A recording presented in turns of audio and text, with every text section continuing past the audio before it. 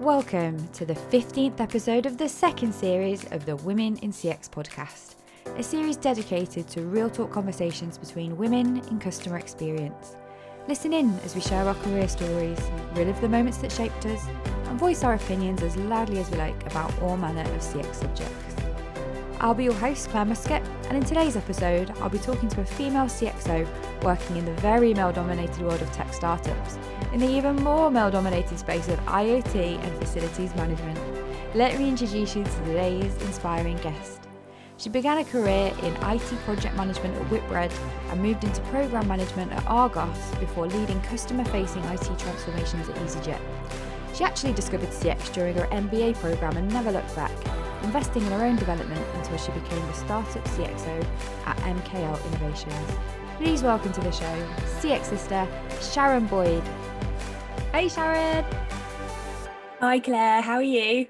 I'm awesome, how are you doing? Yeah, really good, thank you. Yes, very good. Brilliant. Welcome to the podcast. Thank you, absolute pleasure to be here. And welcome to everybody listening at home as well.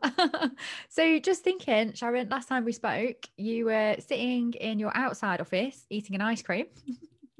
I was, yeah, very different to today, which is like, I don't know, -1, I think. Yeah. Very cold January. Whereabouts are you based? I'm Milton Keynes. Oh, okay. Okay, yeah, it's a bit colder further up, isn't it? Even though it's not even quite the Midlands over the UK.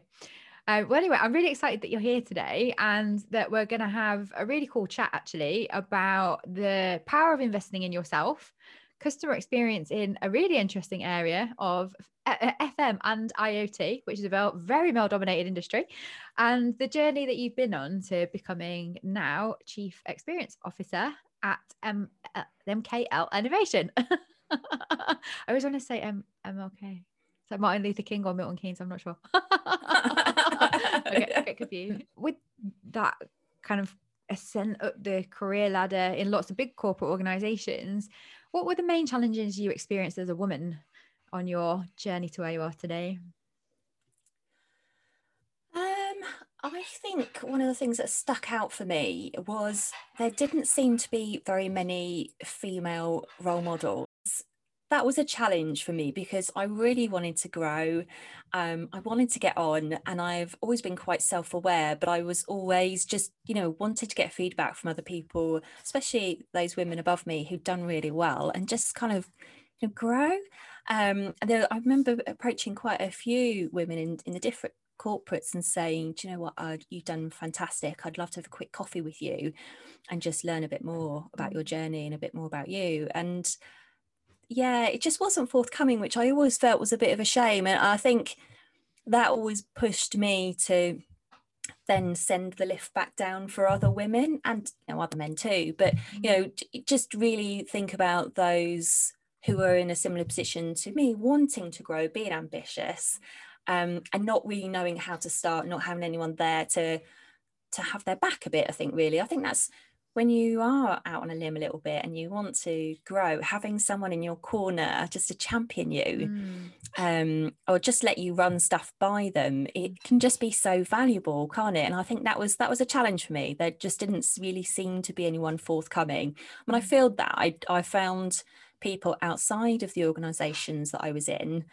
who really did step into that role for me and really encouraged me to grow. And there's a lot of people that I need to say thank you for where I am today. But yeah, I did find that that was missing. That's a gap for me. It's interesting you say that, because in the corporate world, I found two kind of very distinct types of women. There were the few really successful, super senior women leaders who were so confident in themselves. They were constantly sending the lift back down and helping anyone up who was ambitious. But that was counterbalanced with a fair few women who it felt like you were at school sometimes. And even, in fact, I experienced quite a lot of bullying from senior women who not just weren't forthcoming with assistance, but kind of tried to knock me down as many pegs as they could. And it's been really amazing being out of corporate and in the community that we're in, because it's kind of the other way around, like surrounded by women who constantly want to nurture and support each other and help each other climb as high as we want to. And Definitely. and I think we really need to change that stereotype of, you know, women being in competition, because clearly there's so much more power when we're not competing with one another. But the difference between being on the inside of a big corporate and being outside with you lovely ladies is night and day. So I totally agree with that. I've been, I guess I would say I've been in lots of communities is the wrong word, but like project management or IT or whatever. But in the CX world, it is, everyone just genuinely wants to support each other. And you're right, there's lots of really strong women who are just, you know, just want to help each other, men too. And it's massively refreshing. It's not something I've seen before, and I really appreciate it. yeah, me too. And it is interesting, just reflecting on what you were saying about kind of looking up and thinking, oh, where is the woman leader that will be my mentor? And I never found one in the CX world either. But I did end up with a guy in CX. So I think sometimes like we're on the lookout for someone who we can look up to, that like kind of, oh, that's who I want to be when I'm, I don't know, at this point in my career or that age. But yeah, mine ended up being a guy, but he's just Mine too. awesome. Oh, yours is a guy as well. Yeah. So I think the allies of women in CX, particularly in our industry, there's some incredible ones. So Matt Watkinson, Ian Golding, Naeem Arif, Adrian Swinscoe, they're all so behind the girls. It's fabulous. Give a bit of a shout out there too. Yeah, absolutely. I would second all of them. They've all been massively helpful. Christopher as well with the CX World Games. Chris Brooks, of course. Yeah. Yeah, he's had a few so many of them on the podcast actually. Yeah. Joe Van Rinstijk was singing his praises as well. So now you're working in possibly the most male-dominated space in terms of being in tech, in FM, and actually a male-owned startup. So I'm really intrigued, as a very feminine woman, what's it like working with the boys? So in fact, actually, let's start from, sorry, my cat's just arrived. Hi, Small. Hello. She always wanted to be on the podcast. So anyone that's listening and not watching, but my little furry face just popped up on the camera. Yeah, sorry. So let's just kind of rewind back a bit for anyone that doesn't know MKL Innovation. Tell us a little bit about where you're working now. Yeah, so MKL is, well, it's got three parts to it really. So we do electrical compliance, we do IoT, Internet of Things, and energy management and kind of visualization of digital data. And then we now have the customer experience side as well. So three very distinct business units, which all work really nicely together. But yeah, it's really exciting because it is all about tech. There's some real cutting edge stuff in there. Yeah, and it's interesting how many people just still don't understand the power of IoT, and being able to bring that to life for somebody in a really, you know, real world scenario so they can really understand it.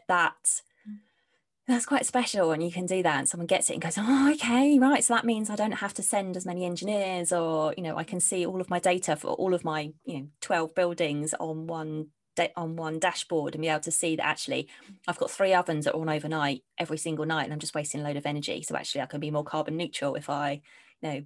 So yeah, it's a really fun place to be.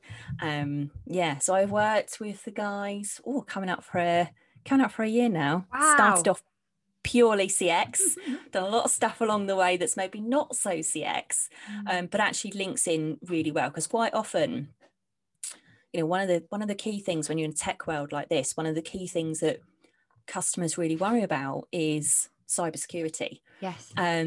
So that's been a really big project for us this year, which sat under my remit, which was making sure that we had all of our cybersecurity certificates. Everything was as secure as we could possibly be, because you can't go after the big boys if your systems aren't secure, and that's the very first question they ask.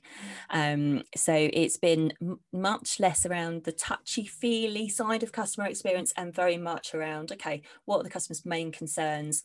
What do we need to do to address that and give them comfort and confidence?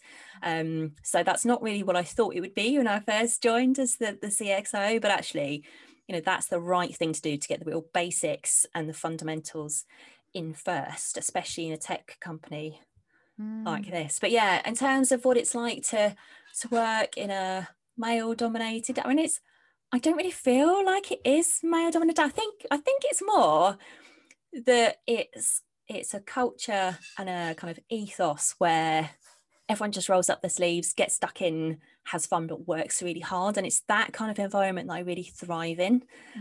Of course, there's the banter that you get with blokes, and I've learned all sorts of words and phrases that I didn't really necessarily want to know. But no, it's a really nice place to work. And on the subject of explaining Internet of Things in a way that is really easy to understand, some of our listeners might not be that aware of the Internet of Things. So could you give us a quick rundown on what IoT means? Yeah, of course. Yeah. I think if you imagine you are a landlord and you've got a chain of pubs and restaurants.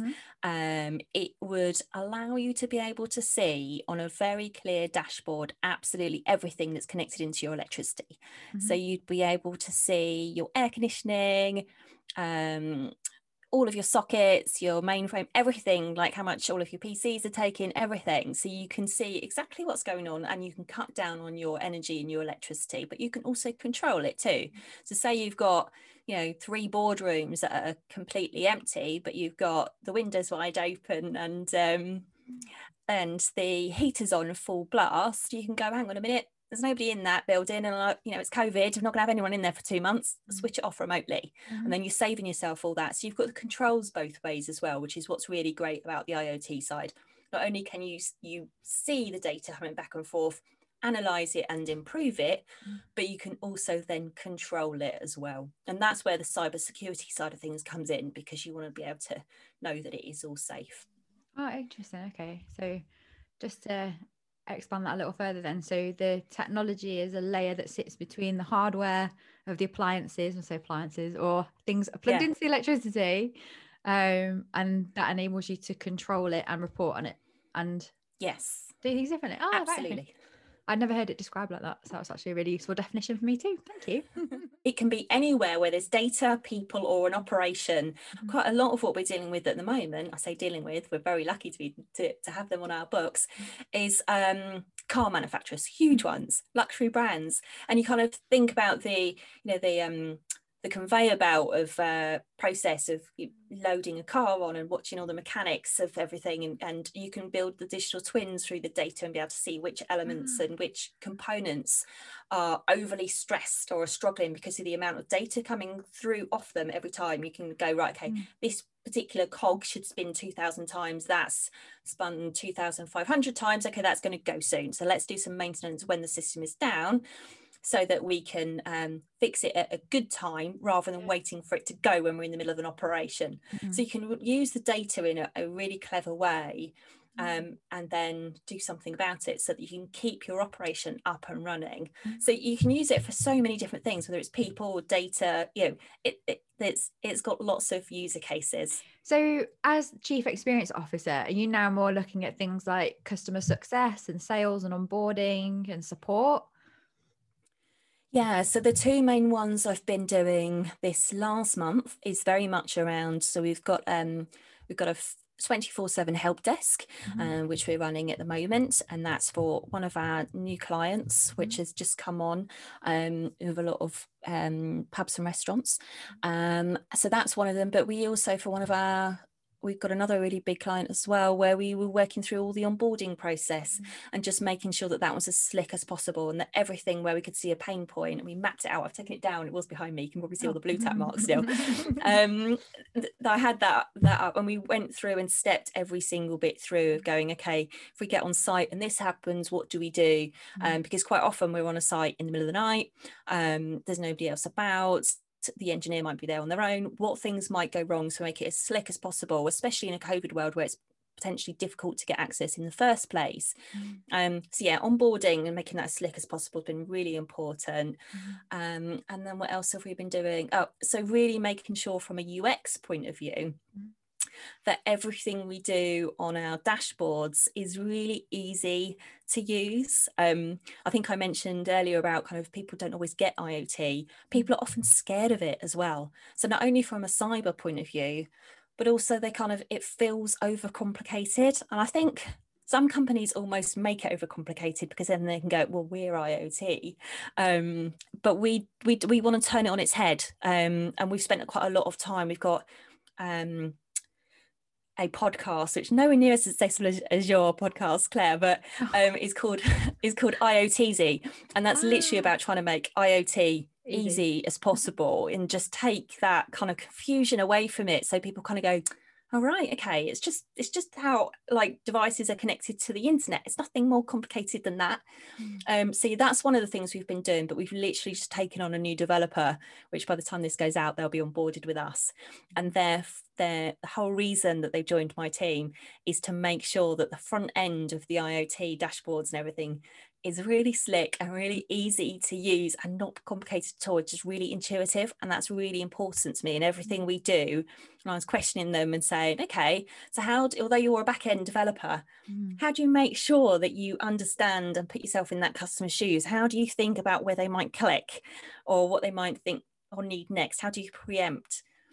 So we've got that through all of our recruitment as well. I think it's fascinating, actually, that there are so many more growth companies in the kind of software as a service space, in this kind of B2B software as a service. So it is actually really interesting to see you kind of go from retail and digital transformation in the direct to consumer space into a startup that undoubtedly is going to scale considerably, especially with the environmental challenge that we've got on our hands. It's going to add a lot of value back to the world, right?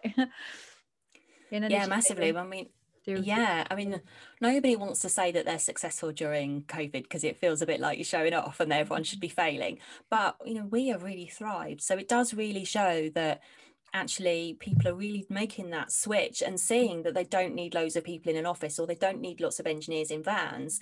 They can put sensors in that send the data back, and then they only go when there's actually an issue rather than going and checking constantly. Like you can do a fire alarm check that takes 3 hours, or you can get sensors fitted that always ping back, okay, it's fine, and then, oh, it's fallen down, go and send an engineer.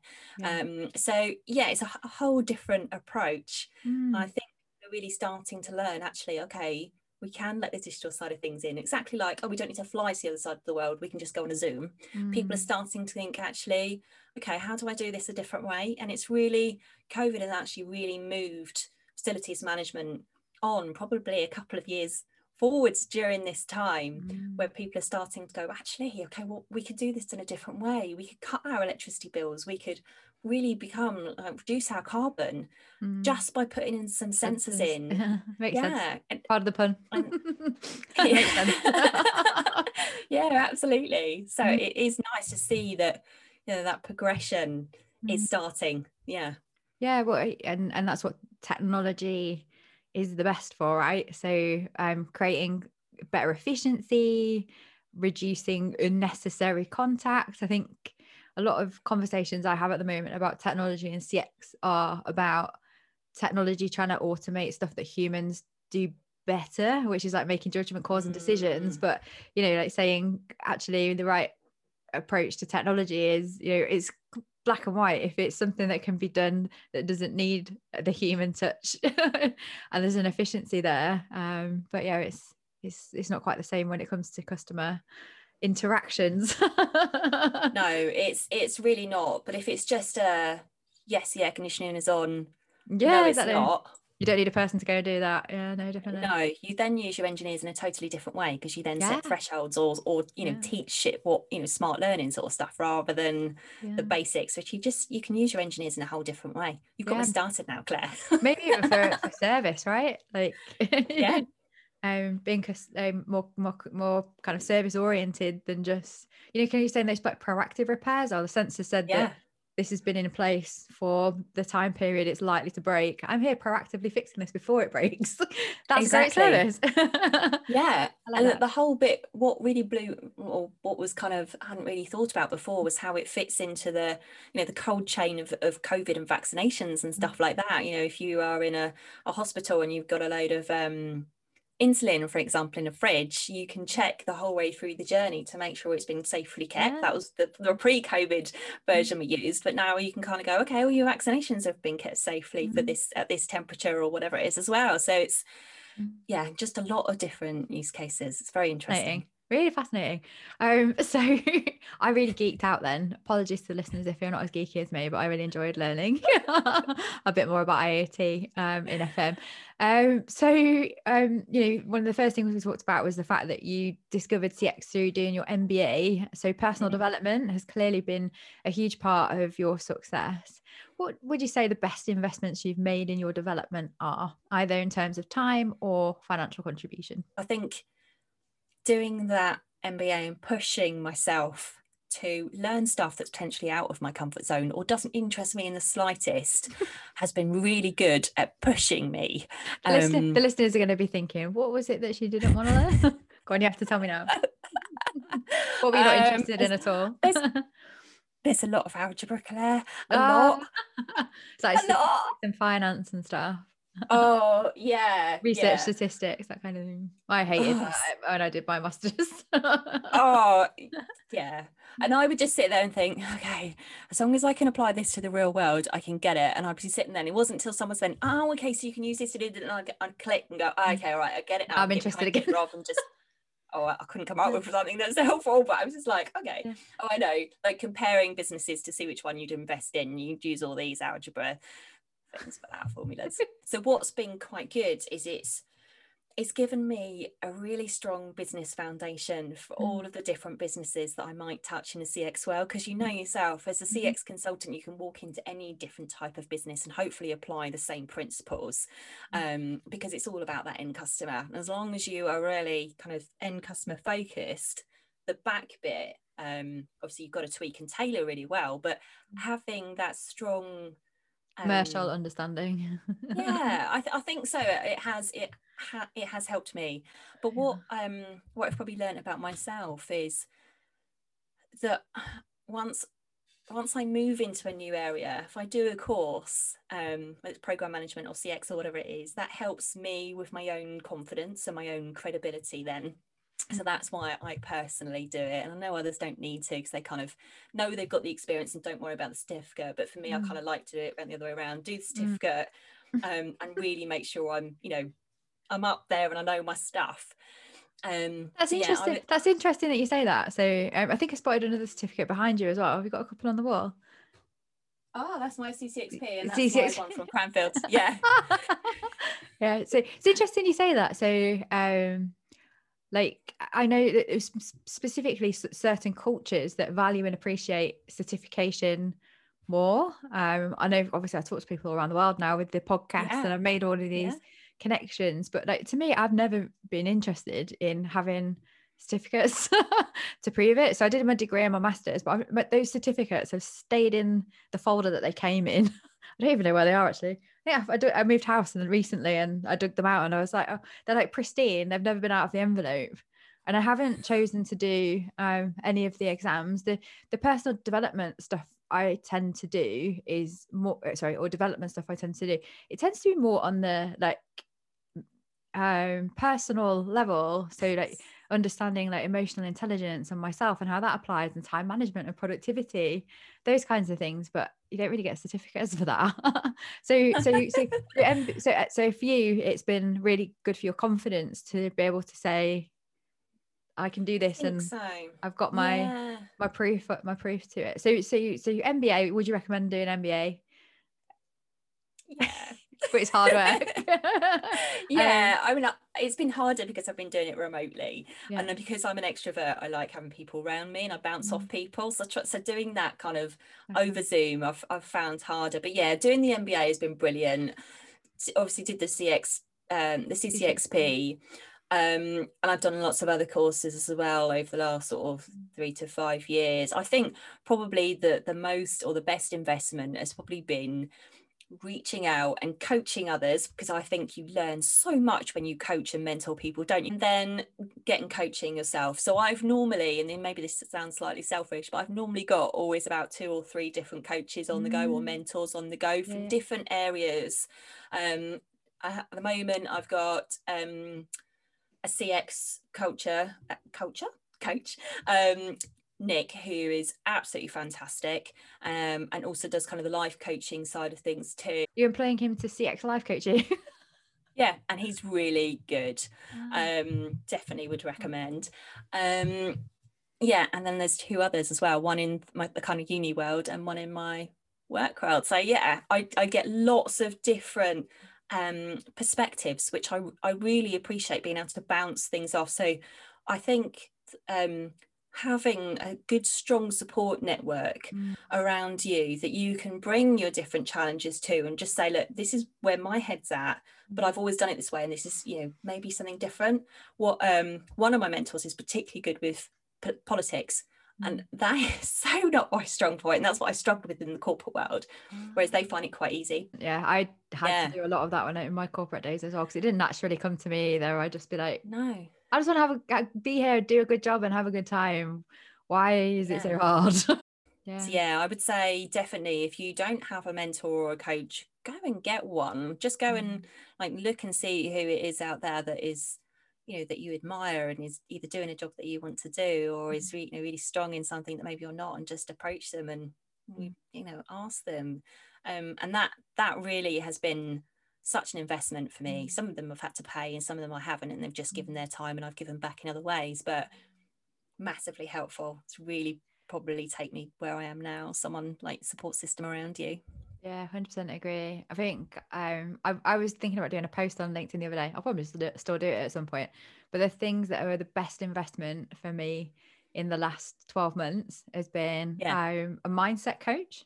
Because when I got stuck with COVID, it was nothing to do with my ability or my talent or my skill level. It was to do with like what was going on in my mindset. My noggin, my special little noggin. Business coaching. So before the mindset, you know, kind of being able to decide, especially as a solopreneur, as I was in the beginning, like deciding which way to go, having somebody that can act as a sounding board when you don't have a boss anymore, especially when you're making that transition. Amazing investment. Also, executive virtual assistant has been my latest. I love that. Having a virtual PA has changed my life. And Naomi, if you're listening, I love you. But just to finish off then, so what advice would you give to women who are considering pursuing or improving their own personal development? There's a couple of things. I would definitely say opportunities that come your way, a bit like Richard Branson always says, just say yes. If it sounds interesting or sounds exciting to you, say yes to the opportunity, because I've done that all through 2020 and it's massively paid off for me. I've done some really exciting things.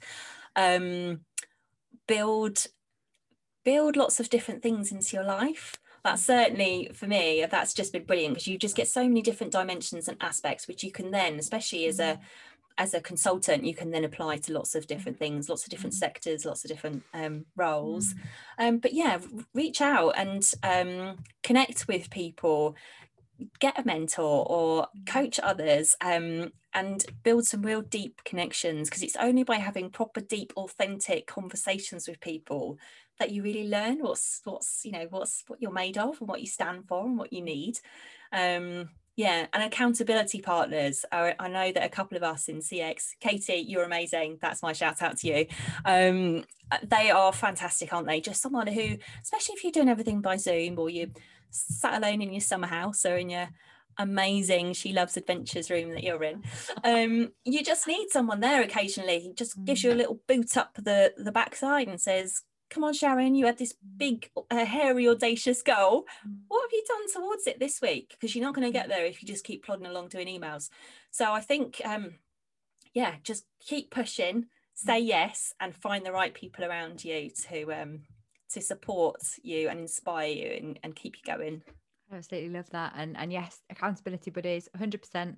I spend every Monday morning with mine. So I set my goals the night before and I tell her on the Monday what I'm going to do. And we review the goals from the week before. And since we've had that relationship, both of us, have been spending every Monday morning celebrating for the last few months. So it's been absolutely fabulous. Well, thank you so much for coming on the show, Sharon. So nice to see your happy face again, and wish you best of luck with the last 2 months of your MBA. Thank you. Can't wait to throw my hat in the air. That's all I want to do. Yeah, and get another certificate on the wall. Space. Yeah. You have to make an arrangement of them. All right, well, you take care now, and thanks ever so much, and thanks everyone for listening as well. Take care. Bye, Sharon. Bye. Thanks for listening to the Women in CX podcast with me, Claire Muscat. If you enjoyed the show, please drop us a like, subscribe, and leave a review on whichever platform you're listening or watching on. And if you'd like to know more, please join us at womenincx.community and follow the Women in CX page on LinkedIn. Join us again next week, where I'll be talking to a woman who is applying design thinking and human-centered design to include the excluded, and using her CX skills to build safe LGBTQ communities in Australia. See you all next week.